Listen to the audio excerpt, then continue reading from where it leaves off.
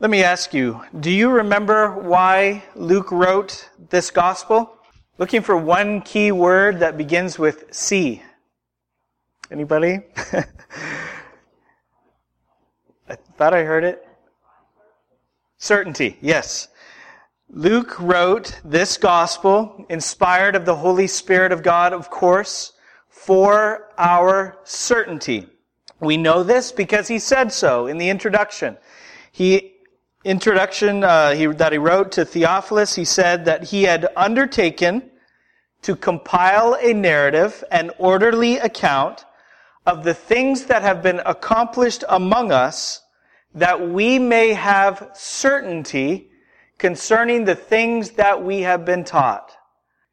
Certainty of the truth of Jesus and certainty of the worth of our Lord Jesus Christ. This brings us, obviously, to a question. If we are going to be certain of the truth and the worth of our Lord Jesus Christ, we need to know that He is Lord and that He is Christ. We need to know who He is. And that answer is what everybody is testifying to in the beginning chapters of Luke. And for everybody else, that's what they're wondering, who Jesus is. The angel Gabriel, if we go back and look at the different testimonies to the identity of Jesus, Gabriel in chapter 1 testified in his announcement to the Virgin Mary. He said, "He will be great and will be called the Son of the Most High. The child to be born will be called Holy, the Son of God." Who is Jesus? He is the Son of God. Jesus himself testified of his divine sonship when he was at the temple. Remember, Mary accosted him for staying behind at the temple after his parents had started their way back home to Nazareth. But he responded, "Did you not know that I must be in my Father's house?" Who is he? He is the Son of God. Then the Father himself testified at Jesus' baptism, when the heavens opened there above the Jordan River, and God pronounced over Jesus, "You are my beloved Son. With you I am well pleased." That event is followed up by the genealogy of Jesus Christ. That concludes that Jesus is the son of Adam, the Son of God. And then, so we have a variety of sources, all testifying to the divine sonship of Jesus.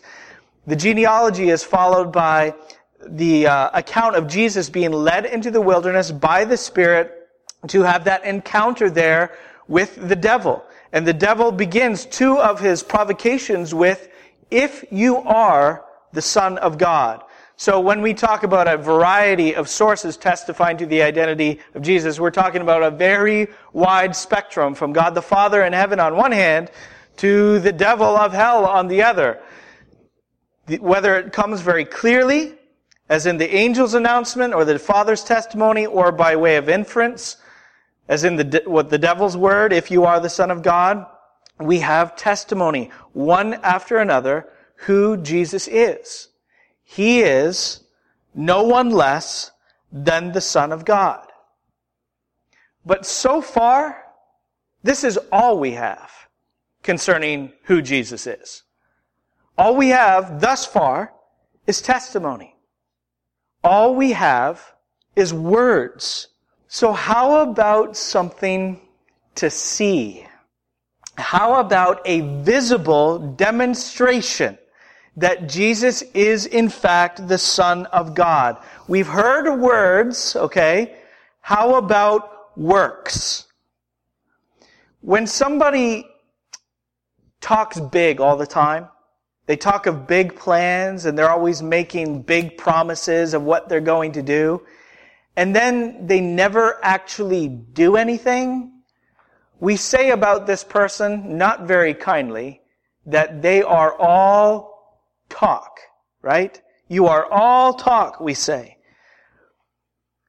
Now, so far, again, all we have about Jesus' identity is testimony. Now, I wouldn't say that it's becoming, close, or it's, dangerous or anything like that, that Jesus would be called all talk, that he would be accused of being all talk. But if he doesn't do something soon, somebody might start to say that. Somebody might start to think, Jesus, you are all words, you are all talk. Do something. Actually do something to back up all of this talk. Don't just tell us that you are the Son of God. Show us that you are the Son of God. Let me stop. Let me look at this from a slightly different track. Theologians, when they look at the person of Jesus, often make a distinction between the words of Jesus and the works of Jesus. And so far, through this, all we have is word about Jesus. And we don't want only words, we want works. So again, they make a distinction between the words of Jesus on one hand and the works of Jesus on the other hand. Now, thus far, when I have said that Jesus may be getting close to being accused of being all talk, and this demand that he actually back up this talk and not just tell us but show us, I'm playing here devil's advocate. Because what we're going to see in Luke 4 is something that is absolutely astonishing. It astonished the crowds. It amazed them. What amazed them must amaze you and me. It should amaze you and me. If we're being honest, if we're approaching the text humbly and dealing with it as we should, it will astonish us. It is not only amazing what Jesus said, it's not only amazing what Jesus did, but what is especially astonishing is that what he says does. What he says does. That is, you cannot separate his words from his works. His words are his works. What he says does. Okay? Now, that might not make sense completely right now, but let's read this text together. And as we progress today, I think that it will become clear and it will be astonishing, I pray, as it should be. So we are in Luke 4, again, we're beginning in verse 31. And he went down to Capernaum, a city of Galilee, and he was teaching them on the Sabbath, and they were astonished at his teaching, for his word possessed authority. And in the synagogue there was a man who had the spirit of an unclean demon, and he cried out with a loud voice, what have you to do with us, Jesus of Nazareth? Have you come to destroy us? I know who you are, the Holy One of God. But Jesus rebuked him, saying, Be silent and come out of him. And when the demon had thrown him down in their midst, he came out of him, having done him no harm. And they were all amazed and said to one another, What is this word? For with authority and power he commands the unclean spirits, and they come out. And reports about him went out into every place in the surrounding region. And he arose and left the synagogue and entered Simon's house. Now Simon's mother-in-law was ill with a high fever, and they appealed to him on her behalf. And he stood over her and rebuked the fever, and it left her. And immediately she rose and began to serve them. Now when the sun was setting, all those who had any who were sick with various diseases brought them to him. And he laid his hands on every one of them and healed them. And demons also came out of many, crying, You are the Son of God. But he rebuked them and would not allow them to speak, because they knew that he was the Christ.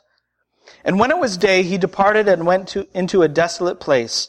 And the people sought him and came to him and would have kept him from leaving them.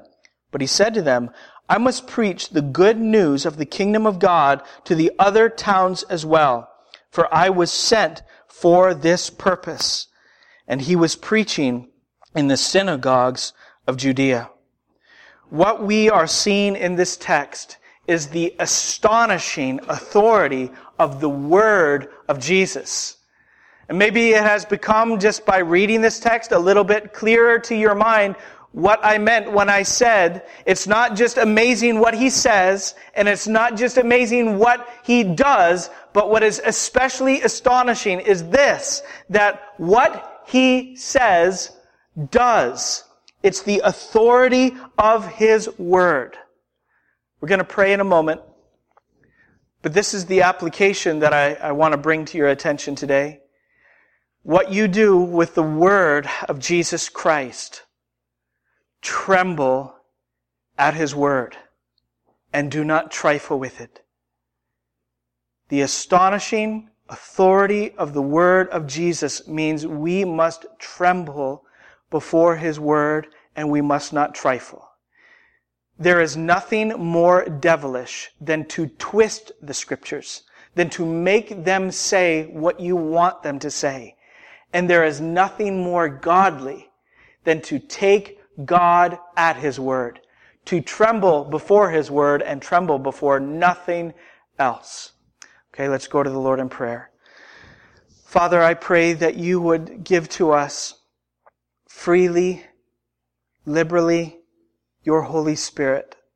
Fill us, Father, I pray, with your Holy Spirit according to your grace in Christ. We know, Father, that we have no merit on our own that would earn us the filling of your Spirit, to give us a right heart, a clean heart before you, a humble and believing heart.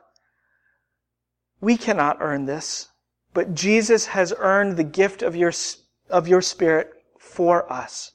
For he died the death that we should have died, and he has lived the life that we should have lived.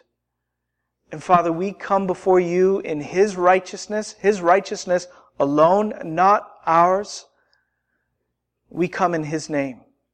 And we ask that you give to us your Spirit so that we can, Father, have the proper response, the God-glorifying response to the astonishing authority of Jesus' word that we ought to have.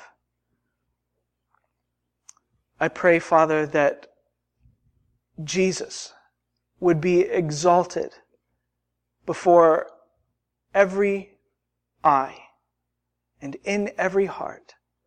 I pray that you would give us ears to hear. In Jesus' name I pray. Amen. Let's first consider, as we consider the astonishing authority of the word of Jesus, let's consider this teaching authority. Read these couple verses again quickly, beginning verse 31. And he went down to Capernaum, a city of Galilee, and he was teaching them on the Sabbath. Capernaum is a little northeast of Nazareth, where we found Jesus in the passage previous to this. It's northeast of Nazareth on the northwest shore of the Sea of Galilee. Matthew tells us that Jesus actually made Capernaum the home base of his ministry. So he had moved, he transplanted himself from Nazareth to Capernaum, and he lived there. He is, as is his custom on the Sabbath day, with the people of God. Again, as in the passage previous to this, he's in the synagogue, and he is teaching.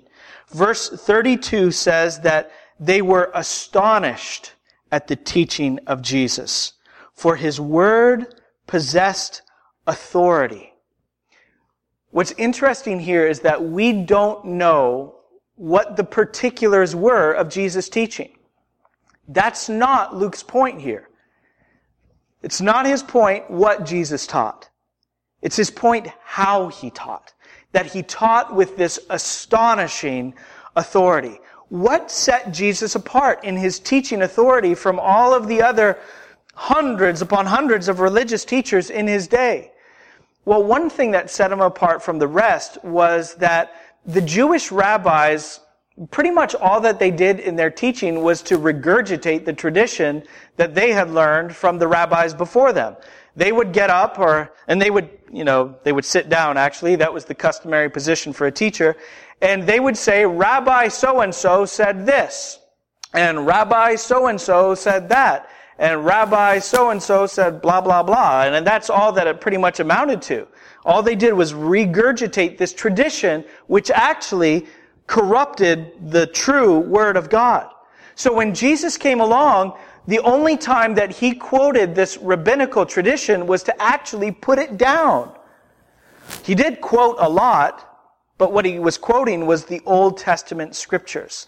So in that sense, the authority of Jesus, of casting aside this rabbinical tradition and putting all of his emphasis upon the Word of God, in that sense, his authority astonished the people. But there was something else as well. As a man, Jesus lived under the authority of the Word. As a man, he lived under the authority of the Word.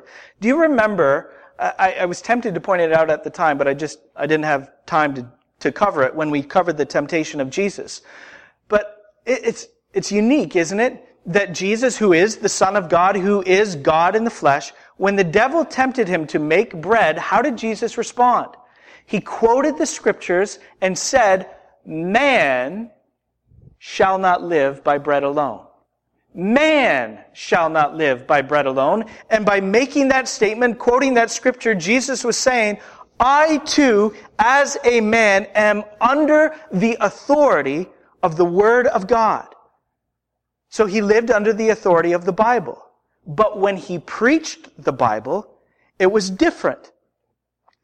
If you would go back, we don't have time today, but if you would go back to the book of Matthew and look at Jesus' Sermon on the Mount, particularly chapter 5, you would find Jesus quoting from the Old Testament a lot. This is the way he framed it. He said, you have heard that it was said. Does this sound familiar to you? Matthew 5, there's a bunch of it. He said, you have heard that it was said, and then he quotes the Old Testament. And then proceeds to say, but I say to you. So, you have heard that it was said, Old Testament quote, Old Testament commandment, but I say to you. And what he's doing is recasting that commandment and clarifying it and showing its true intent. Do you see the difference between the relationship of Jesus' life to the Word and the relationship of his preaching to the Word? It's the difference between the Word owning him and him owning the Word. And both of those are true because of who Jesus is. That in this one person, there are two natures. He is holy man, and he is at the same time holy God. So he obeyed the Word as a man under its authority, but he preached it as the Lord with authority over the Word. And it's no wonder then that when he taught the Scriptures in the synagogue on the Sabbath day, the people are astonished at the authority of his teaching. In this next passage, beginning in verse 33, we're looking at authority in a different kind of word. First, there's a teaching authority, and now we see an exercising authority. And I don't mean exercise, I'm talking about exercising the demon. Teaching authority and exercising authority. It says in the beginning of verse 33, and in the synagogue there was a man who had the spirit of an unclean demon. Luke has been emphasizing that Jesus has the Spirit who is holy. Now this man in the synagogue that Jesus encounters also has a spirit, but Luke wants us to be very clear on the difference. Not a holy spirit, but an unclean spirit, a demon. It says, the second part of verse 33, and he cried out with a loud voice, Ha! What have you to do with us, Jesus of Nazareth? Have you come to destroy us? I know who you are, the Holy One of God. Now, I don't know if you have any skepticism in your mind, but skepticism is rampant over this kind of thing in our society. This secular, materialist West that we live in doesn't believe that such spiritual powers exist today. They believe that if you can't scrutinize a thing empirically, then said thing doesn't exist. But people all over the world who have not bought into the lies of scientism, I'm not saying science, but scientism, have not swallowed this. They know better. We are in spiritual combat, the Bible says, not against flesh and blood, but against rulers and authorities, against the cosmic powers over this present darkness, against the spiritual forces of evil in the heavenly places, that is, in the unseen realm. That's Ephesians 6, verse 12. So there are, in our world, there is a host of demons who are the minions of Satan, the deceiver, the accuser, the father of lies, the one who has been a murderer from the beginning. Now we have here in Luke 4 this contest of authorities. Whose authority is greater? The devil's and this demon who represents him, or Jesus Christ? This is not a different battle than the one earlier. The earlier battle being when Jesus was tempted in the wilderness. It's not a different battle. It's the same fight, just on a different field of combat. And just before we think about how Jesus responded, this is, of course, again, the first encounter of its kind with a demon representing the devil.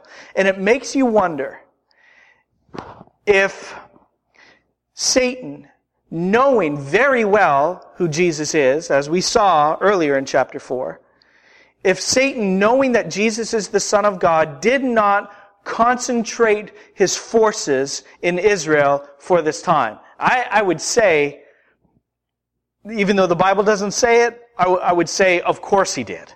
Right? Of course he did. Knowing who Christ is, and we see all of these encounters between Jesus and demons throughout his ministry. Of course, Satan concentrated his forces for this time and for this place. David Garland wrote, "His clash with the devil now takes a different tack.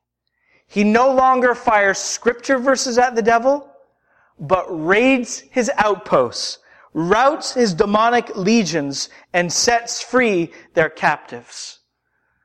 We've already seen it. We're going to see it again. The rout is on. There is no contest between these authorities. There is no rival authority to the Word of God.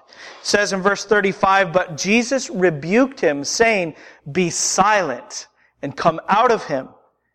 And when the demon had thrown him down in their midst, he came out of him, having done him no harm." Where Jesus speaks, demons will not be permitted to do the same. Now we know from what Jesus said elsewhere that there were other exorcists working during Jesus' lifetime. But how would those Jews cast out demons? They would have to follow a certain formula. They would go through a set of motions. And they would never respond to the authority of the demon with their own authority. They would always invoke the name and the authority of another. Jesus does not do that. Jesus simply tells this one to shut up and to get out. And the response of the crowd is that they are amazed. In verse 36, they were all amazed and said to one another, "What is this word? For with authority and power he commands the unclean spirits, and they come out." This power of darkness can no more stay in this individual than a rain cloud can settle on the face of the sun. The authority of Jesus is that kind of irresistible.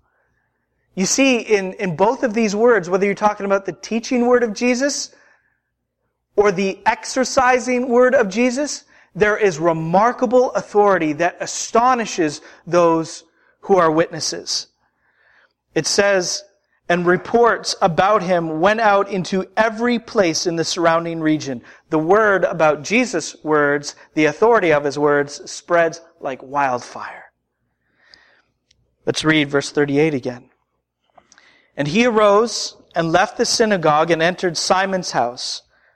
Now Simon's mother-in-law was ill with a high fever, and they appealed to him on her behalf. This incident takes place on the same afternoon of this Sabbath day, and it's after the morning synagogue service. The Simon here is, of course, the one that we'll know soon as Simon Peter.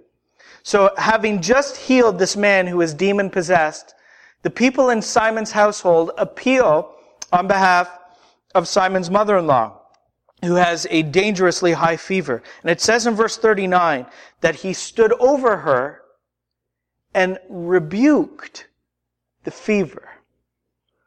And it left her. And immediately she rose and began to serve. Do you remember when you were a kid? And some of you are still kids, so you should know really well.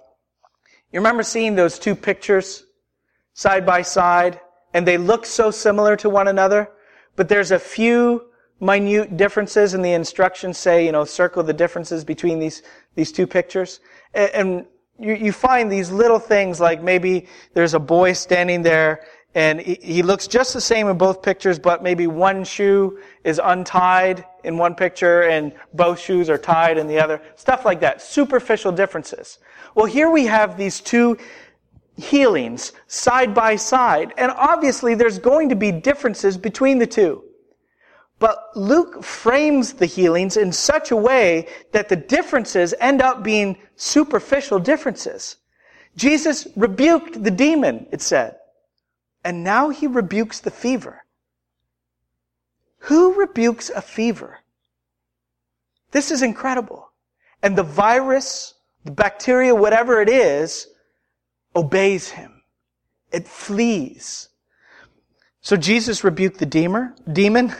Now Jesus rebukes the fever, as though the fever had no more right to be in the presence of the Son of God than the demon did. It can no more stay in the woman than the demon can stay in the man.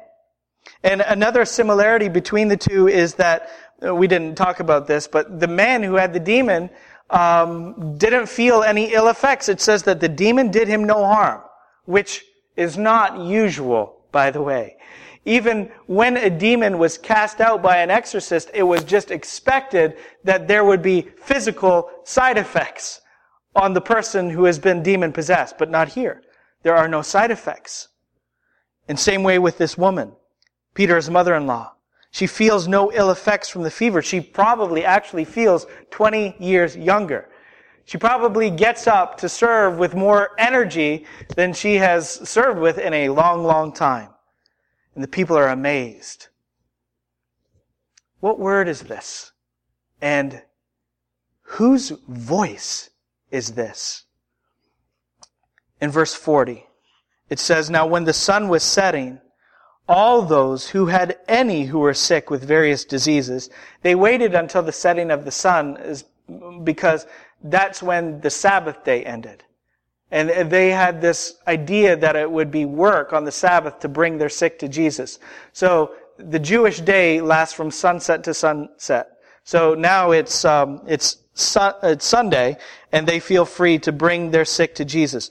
Any who were sick with various diseases, they brought them to him, and he laid his hands on every one of them and healed them. Now, we've been emphasizing from the beginning that Jesus is so much talk, and his words work, and what he says does. And now we have Jesus actually laying his hands. Why? Why does he have to, or why does he lay his hands on the sick if he doesn't need to do that to heal them? I think there's a couple of reasons, but let me just mention one. When Jesus rebuked the disease, the witnesses were led to believe in his lordship. When he rebuked the disease, they were led to believe in his lordship. But when he touched the diseased, they were led to believe in his love too. The highest loves the lowest. The strongest is loving the weakest. The purest is loving the ugliest and the most defiled. The brightest is loving the darkest.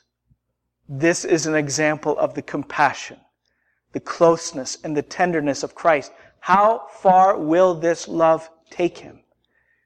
Of course, it will take him to the cross, where he becomes in himself the darkest and the lowest and the weakest and the ugliest. As it says in 2 Corinthians 5, he who knew no sin will lay himself down to be made sin, so that in him we might become the righteousness of God. They heard him and believed in his lordship. They felt his touch and they believed in his love. And demons also came out of many, it says in verse 41, crying, "You are the Son of God." I'm trying to get the right tone, I'm sure, but I'm struggling to. "You are the Son of God." But he rebuked them and would not allow them to speak, because they knew that he was the Christ. It's the same thing as before. He rebukes and the demons flee.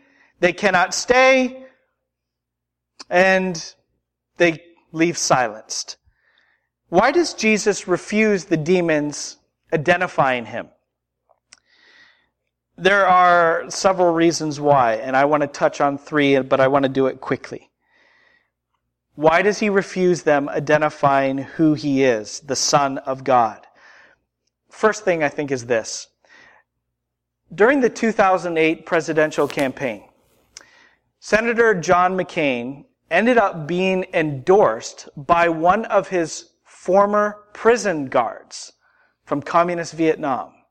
I don't know if any of you remember this, but it really stood out to me at the time because of the similarity to Jesus. That, it doesn't matter how worthy of an endorsement you might be, you don't want the endorsement of your enemy. And so, for obvious reasons, John McCain refused the endorsement. He didn't want to hear it from his former prison guard. It's the same thing here, that Jesus will not receive the endorsement of the enemy. These powers of darkness, as I said before, are the minions of the father of lies, who is Satan. Satan, we know, sometimes speaks the truth. But why does he ever speak the truth? To advance his lies. It's not to exalt the truth, to push the truth. It's to advance his lies and his destructive agenda. So we can absolutely trust that these demons who are identifying Jesus and saying, "You are the Son of God," or "I know who you are, the Holy One of God," are speaking the truth to advance Satan's lie. And it says here that Jesus refused to let them speak because they knew that he was the Christ. So they're identifying him as the Son of God, the Holy One of God, that is the Christ. And he refuses this. What might Satan be trying to push by having his representatives identifying Jesus as the Christ? What do people want? What did the people want when they got wind that Jesus was the Christ before he died, before the cross? What did they want? This was the temptation. Satan was tempting them to clamor after Jesus for what he could give them, not for who he is. It was not so that they would come to him as he is, but clamor for him to give them what they wanted, to satisfy various physical needs and temporal things and various appetites that they had. Like in John chapter 6, when the people wanted to make Jesus king, not because they saw the sign, but because he had fed them with so much food that it left them stuffed for the first time in who knows how long. Right? That's what Satan is trying to push. And I think that he is actually tempting the people and Jesus both. Because this is really a repeat of that temptation we saw in the wilderness when Satan offered to Jesus the kingdoms of this world if Jesus would simply worship the devil. He is offering the people a different kind of king. And he is offering Jesus a different kind of crowd.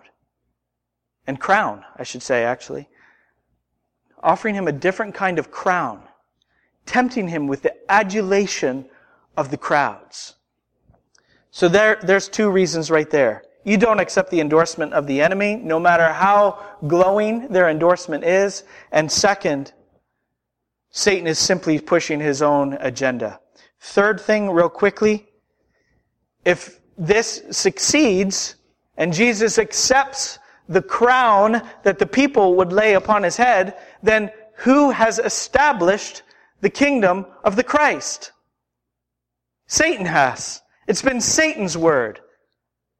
Jesus refuses it, and he shuts them up. The word of the devil will not establish the kingdom of the Christ. And when it was day, it says in verse 42, he departed and went into a desolate place. And the people sought him and came to him and would have kept him from leaving them. I think that they have heard what the demon said, and they know what kind of... think about it. If Jesus lives with them, they're going to live forever, right? This town has never felt so youthful. It's like they discovered that mythic fountain of life, except the real thing. They could not believe what they had on their hands. They wanted him to stay, but I think for all the wrong reasons. But he said to them, I must preach the good news of the kingdom of God to the other towns as well, for I was sent for this purpose. And he was preaching in the synagogues of Judea. He must preach the good news of the kingdom of God. For centuries, the kingdom of God had been promised. There is coming one, a second greater David, to take the throne. He will be the Messiah. He will reign forever. His dominion will endure forever. These are the promises of the Old Testament. Now in Jesus, the kingdom of God has come.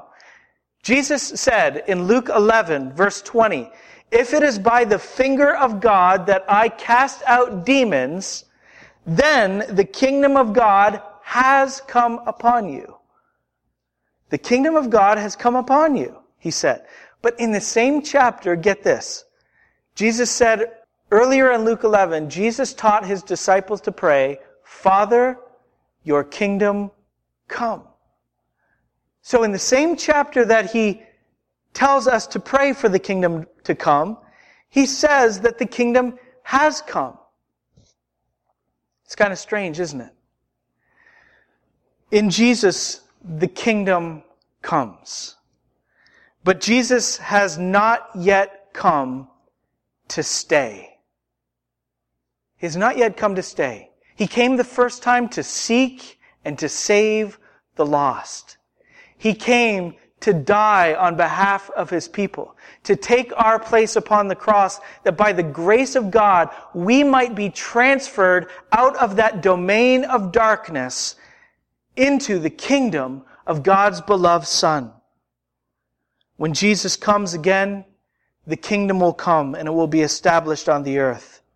So he was sent to preach the good news of the kingdom. What astonishes the people? What is Luke's point in this passage? It's words. Words. The astonishing authority of the word of Jesus. This establishes and it proves to us the identity of Jesus. Who is he? He is the Son of God. He has the power of God. The Word of God has always been God's instrument. His Word has always been His chosen instrument to give life. Go right back to the beginning. God said, "Let there be light." And there was light. What He says is. What He said did. So that you cannot separate words from works. His words are His works.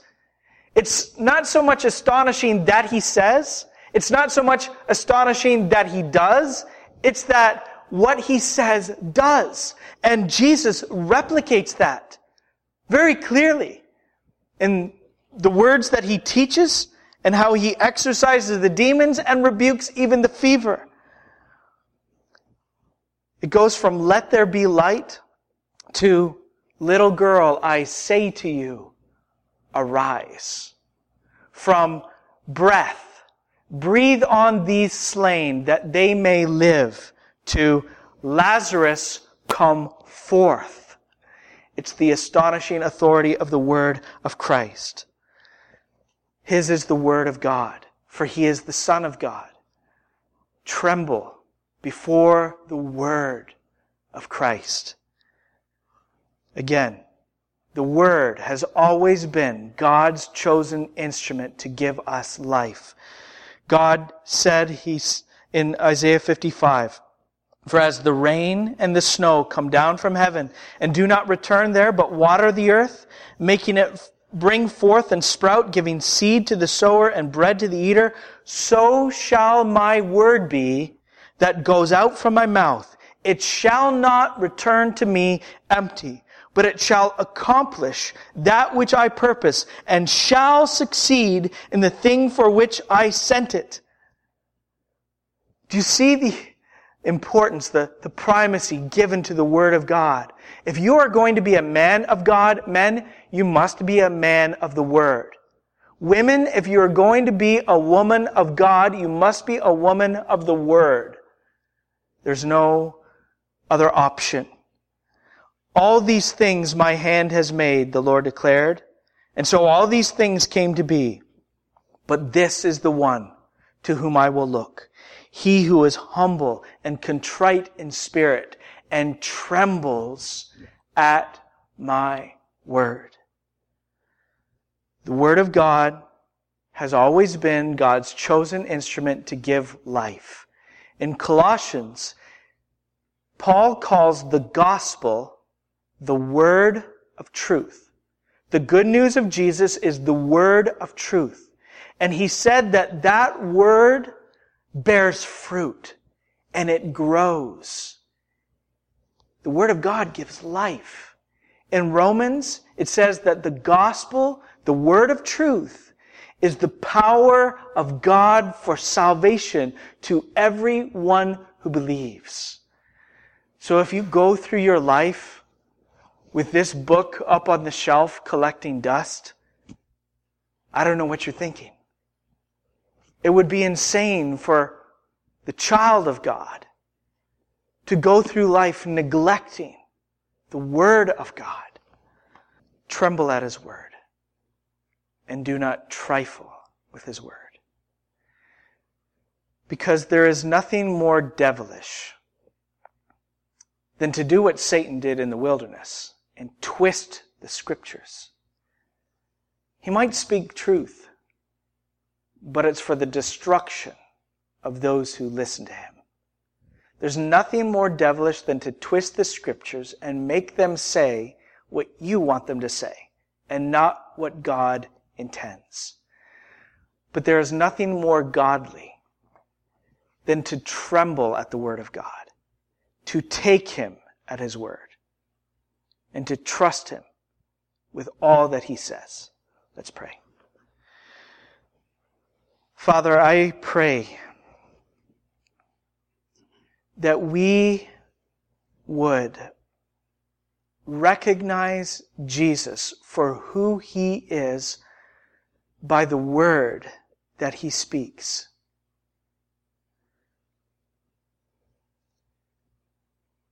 Just as soon as we might begin to think, maybe this man is all talk, he keeps on talking And what he says does. His word works. By his word, we live. And so I pray, Father, that those who are gathered here and have heard this word would take it to heart and be astonished at the authority of Christ and be moved to worship him as the Son of God. I pray, Father, that we would tremble at his word. Not only this word, but all that you have said to us. I pray that we would live trembling at your word, trusting your word, and always so careful not to twist it, which would be to our own destruction. I pray, Father, that everyone who's here listening, I pray that you would give to each one the determination and the discipline to become a person of your word. May we be a people of the book. For your name's sake, for your glory and honor. In Jesus we pray. Amen.